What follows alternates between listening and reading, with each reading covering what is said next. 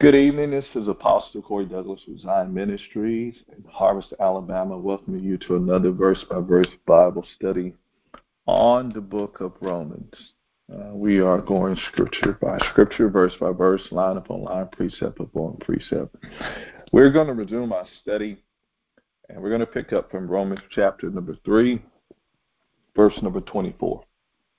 Again, that's Romans chapter number 3, verse number 24. This text reads, being justified freely by his grace through the redemption that is in Christ Jesus.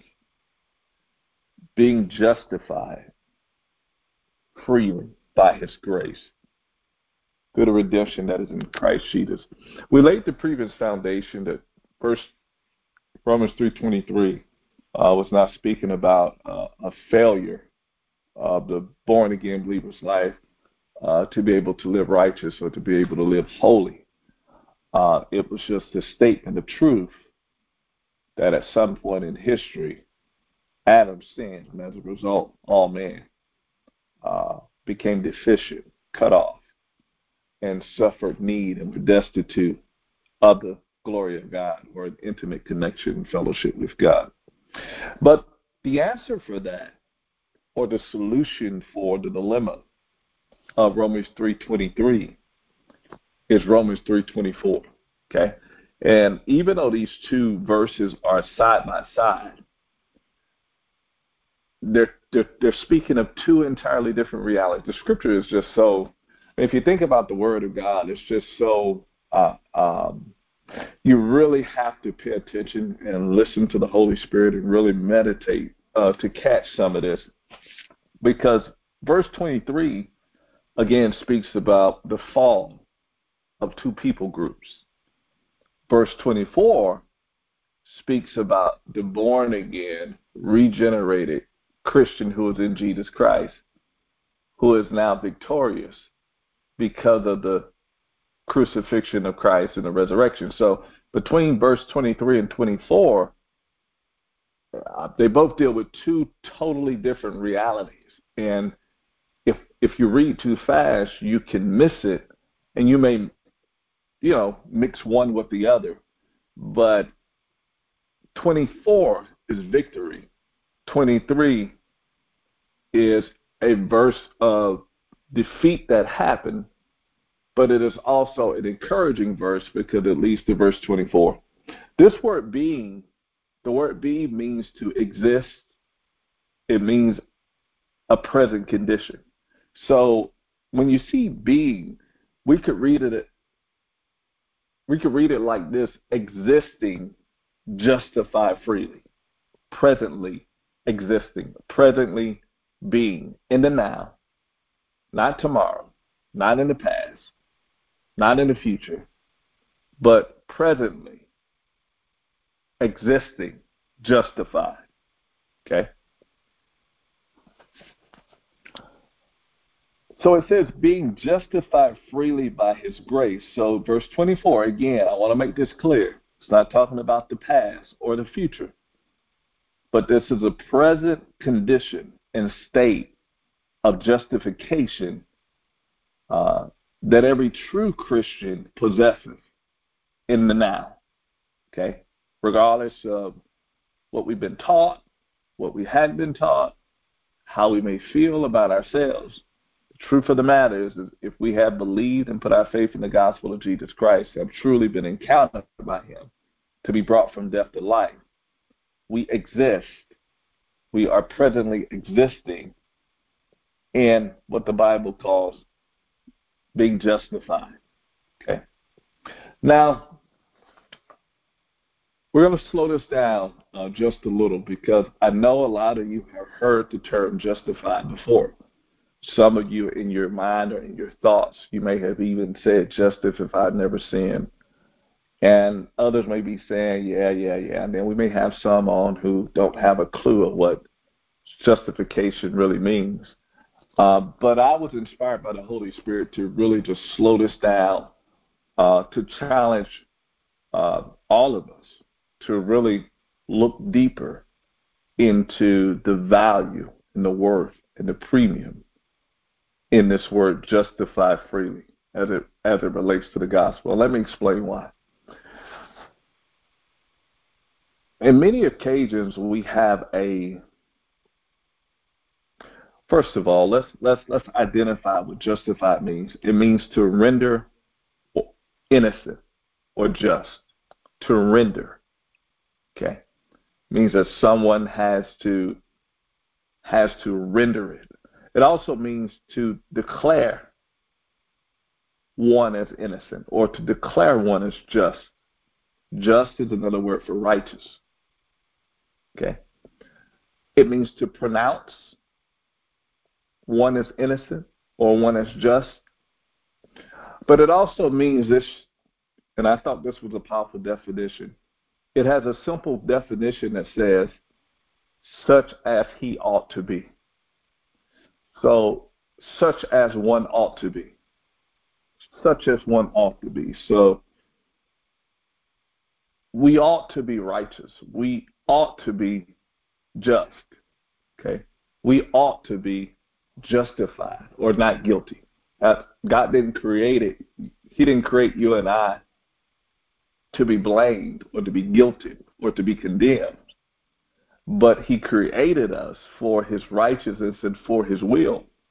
And so even though justification is, I want you to hear this, even though justification is a beautiful thing to the person that has sinned or the person that has transgressed or the person that has walked in iniquity,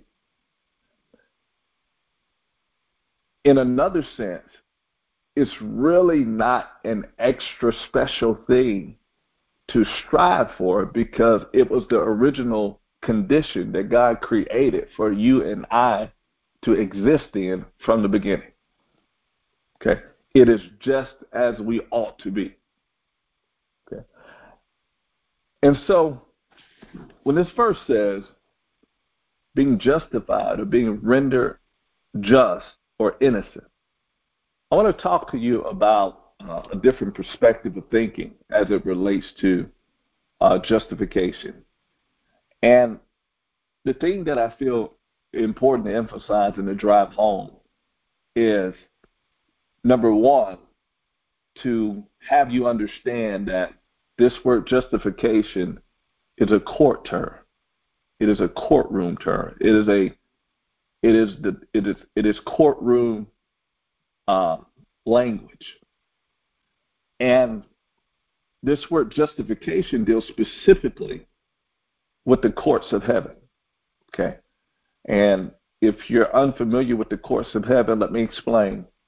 The very concept of government that we have on earth, whether it's president, whether it was kings, Congress, Senate, those who write our laws, what we call civil authorities. Okay? All of that is a weaker and corrupt similitude of the original government and of the true government that exists in heaven. In other words, it's a prototype. Okay? It serves some good and it helps here and there, but the very idea and concept of government, okay, came from heaven. Okay?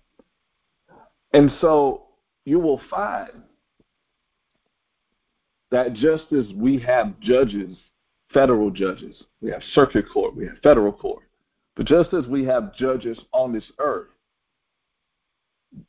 those seats and those concepts of judges didn't start with the intelligence of some human on earth who just thought that it was good one day that, hey, we're so chaotic and we're so barbaric as a civilization that we need to come up with this concept called government. Okay?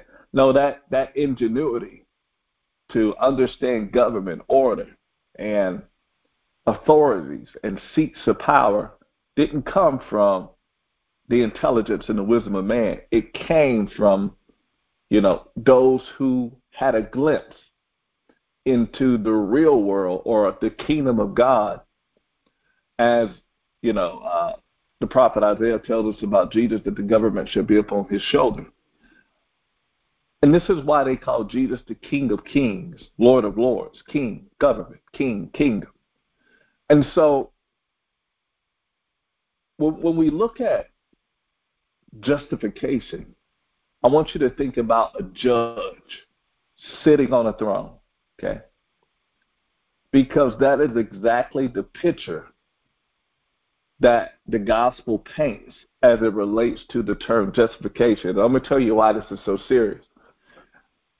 We have at times the faulty misconception that somehow Satan, demons, principalities, powers, demonic forces, and wickedness or evil can somehow defeat God, or is somehow going to destroy the world, the earth, and everybody in it. There are those who believe that that wickedness and evil has the freedom to challenge God and to test God and to make things hard for the will of God to be accomplished in the earth. Okay? I want to paint a different picture. Because, first of all, God the Father is the judge of all. And I want you to remember that term, the judge of all. And so when you think about justification and Jesus paying a price to pay us back or to redeem us from the devil or to buy us back, I want to make it clear. He was not buying us back from Satan. Satan didn't own us. Okay? Satan is not an authoritarian. Satan is not a judge. Okay? You have to realize that Adam's transgression was against God. Okay? Was against his law, his will, and his righteousness. Okay? And so when we understand that, the only being that you and I need to be afraid of is the judge of all. Okay? We need not fear demons. We need not fear principalities and powers. You need not fear works of darkness. We don't have to fear any of that. Because everything, even the demons, we see that in the book of Job. We see Satan having to, being given the liberty to come before the throne of God. When the angels presented themselves before God at the throne, so did Satan as well. He doesn't look like a arch rival, in that. He's submitted. He's asking for permission before God himself. And so we got to change. We're giving the devil too much power, too much credit. We're giving darkness too much power, too much credit. We're making Satan and demons and the power of darkness sin in our battles. We're giving them too much leverage over us by not understanding and fully comprehending how great, how powerful, and how awesome our God really is. And so very quickly, what the Bible teaches is that one day everything and everyone have to give an account before the judgment seat of Christ, or before the judge of all the earth. Now, you say, well, why do you keep saying that term, judge of all the earth? I want you to look at Genesis chapter 18, verse 25. This term was used twice, even though you see it in operation all throughout the Bible. But the judge of all was used twice in the Bible. Okay? The judge of all. Now, when we say all, I want you to think about good, evil, angels, people, demons, creation. Isaiah chapter 2 even talked about the judgment that will come upon creation of certain trees and even boats and even sails. I mean, don't ask me how or why, but God brings everything into accountability. Okay? Even creation seen and unseen. And so if he's the judge of all, then why are we afraid of someone that's going to be called into accountability for their actions just like us? That makes sense. Okay? He's not that powerful. But Genesis chapter 18, verse 25, in this particular verse, this is when Abraham was interceding for Sodom and Gomorrah and was bargaining with God and was pleading and trying to get God not to destroy that city for the sake of a certain number of righteous that could be found therein. But verse 25 says, this is what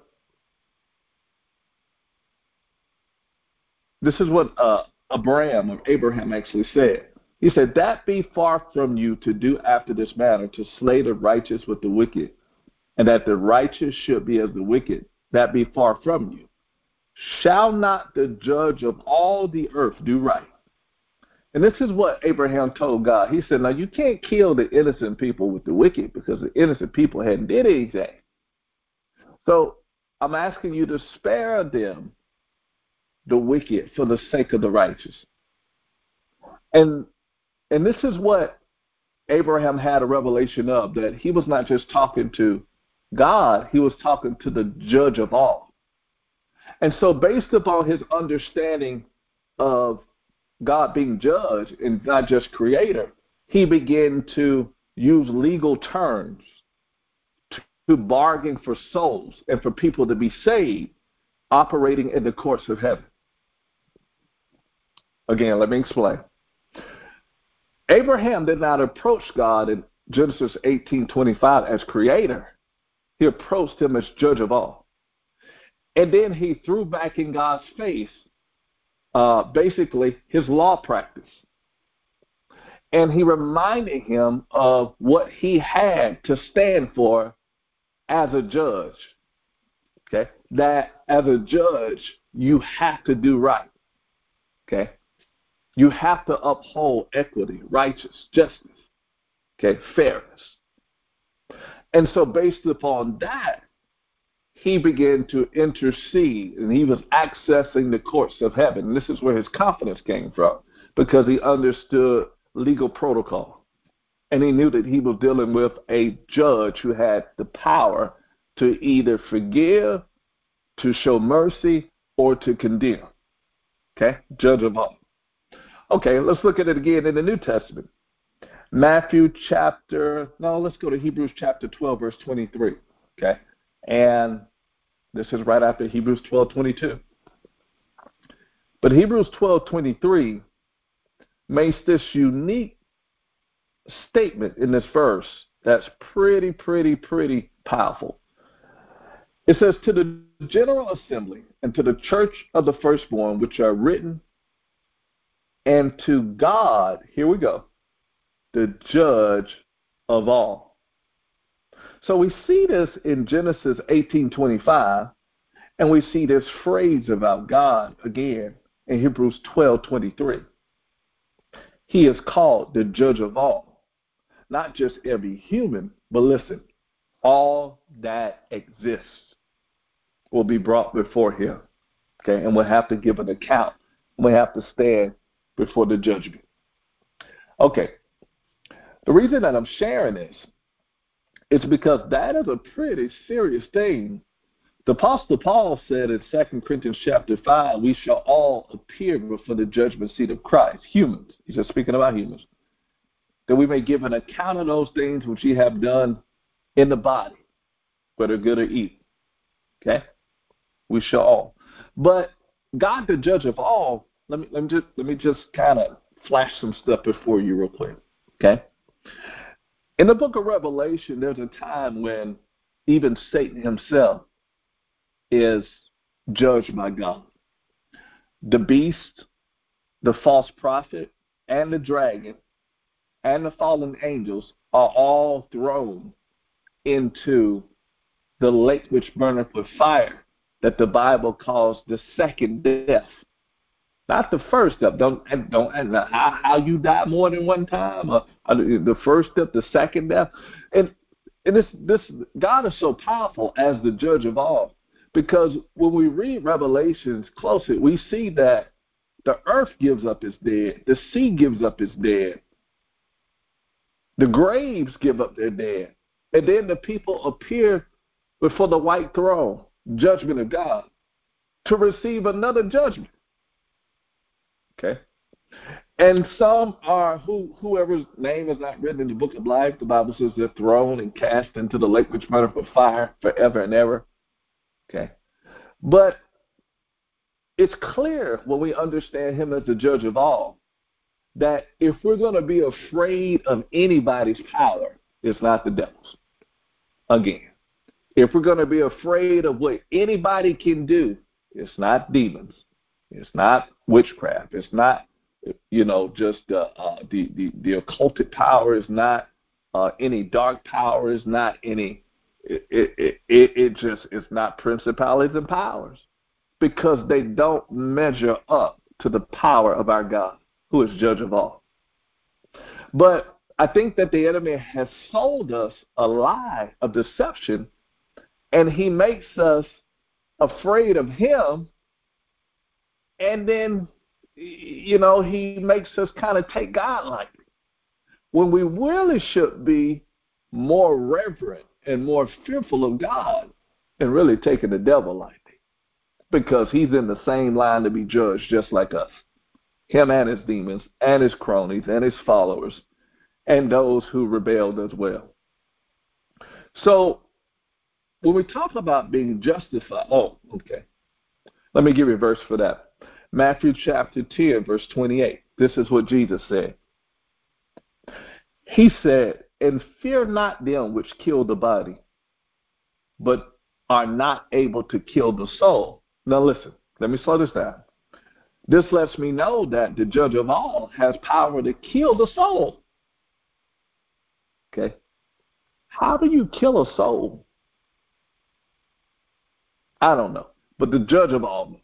And it don't, whatever that means, we don't want any part of it.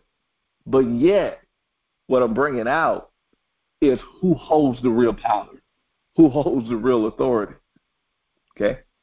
Listen, when Jesus hit the scene, even the demons fell down before him. Jesus of Nazareth, we know you who you are, the Holy One of Israel.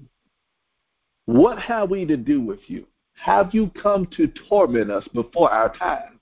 They know that they got a time of torment coming, and they were terrified and fearful and begging Jesus. They didn't want to see him. Now, if that is true with the Son, what do you think is going on with the Father that sent him? What do you think that spirits and demons and Satan, how do you think that they fare in his presence? He who sits upon the throne, the judge of all. The reason that I'm going here and I'm taking the time to explain this is because as we get into this word justified has nothing to do with Satan, has nothing to do with demons, has nothing to do with the power of darkness. It has everything to do with how we fare with that powerful, dreadful, champion God that we serve. God of the Abraham, Isaac, and Jacob, who has all power to kill body and soul in hell, that everything is going to stand before to be judged and be held accountable.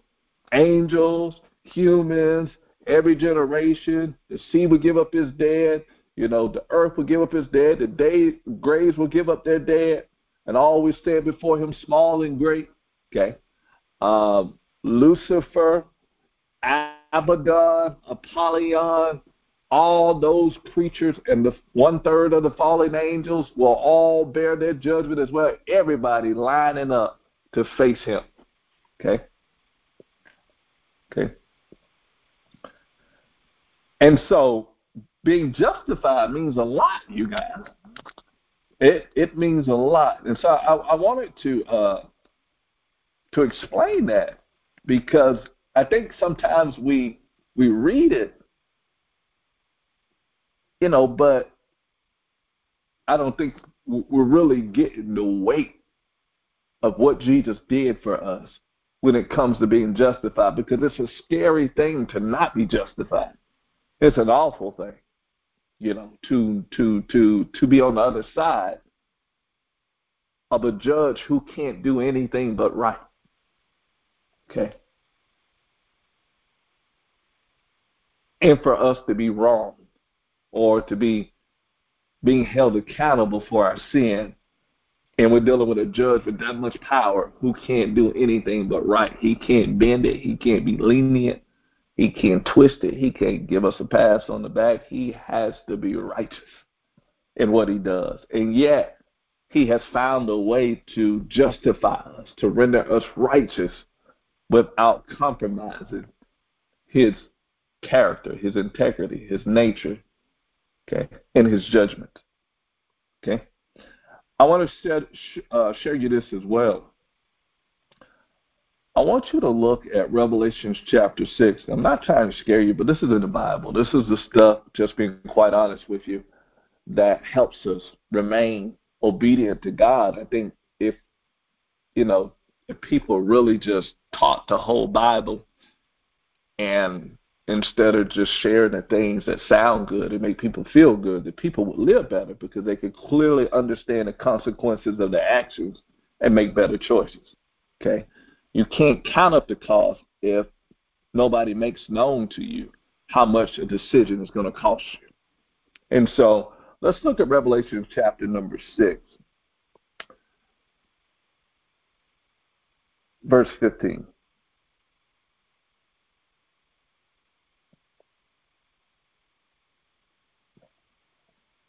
Well, let's start at 14. This is speaking about basically a time that's coming upon the earth. But I want you to see this. It says, "And the heaven departed as a scroll when it rolled together, and every mountain and island were moved out of their place." Look at 15. "And the kings of the earth," this is everybody that seems to be powerful on this earth, "and the great man, and the rich man," on the earth, it's the rich that think that they're powerful, "and the chief captains, and the mighty man, and every bondman, and every free man." Look at what they did. "Hid themselves in dens and in the rocks of the mountains." So this is the best, this is the toughest that earth has to offer. Okay? This is the people that we're running from, we're afraid of, that sometimes challenge us to speak up for Jesus about, their presence here and there because of how we view them and how powerful they may seem, how important they may seem. Verse 15 says, "On that day when he who sits upon the throne shows himself, nobody's going to be powerful." Okay? All the people, the Bible says they hid themselves in dens and in rocks of the mountain. And look at what they said in verse 16. "And said to the mountains and the rocks, fall on us." Okay? "Fall on us and hide us from the face of him that sitteth on the throne and from the wrath or the anger of the Lamb." Listen, Christian. I can't reiterate this enough. Our God in Jesus is tougher than we think. This kingdom that we're a part of is no joke. Okay? It is the highest of highest, and God's power is the only power that should be feared. Okay? We should not, fear man. We shouldn't fear the devil. Look at what they said. They wanted rocks to fall on them just to get away from him that sitteth on the throne, the judge, and from the wrath and the anger of the Lamb. It says, "For the great day of his wrath or anger is come." And Apostle John asked the question, "And who shall be able to stand?" Okay? Now, I wanted to bring some respect, some reverence, and some godly fear, and maybe a little bit of the other kind too, if it helps us live better, as it relates to God being the judge of all. Because when we move on into understanding being justified, I want you to get the devil out of your mind, period. And all I want you to think about is the Ancient of Days, God, the judge of all, and everything that I just shared to you about how that everything will stand before him and give an account at some point, and how fearful and condemning and bad that is for whatever And whoever is caught on the opposite side of that, okay, in sin or condemned. And this is why we needed Jesus. Okay? This is why justification is more important than any dollar amount in your bank account, in any earthly possession, in anything you can even imagine that you want in this world.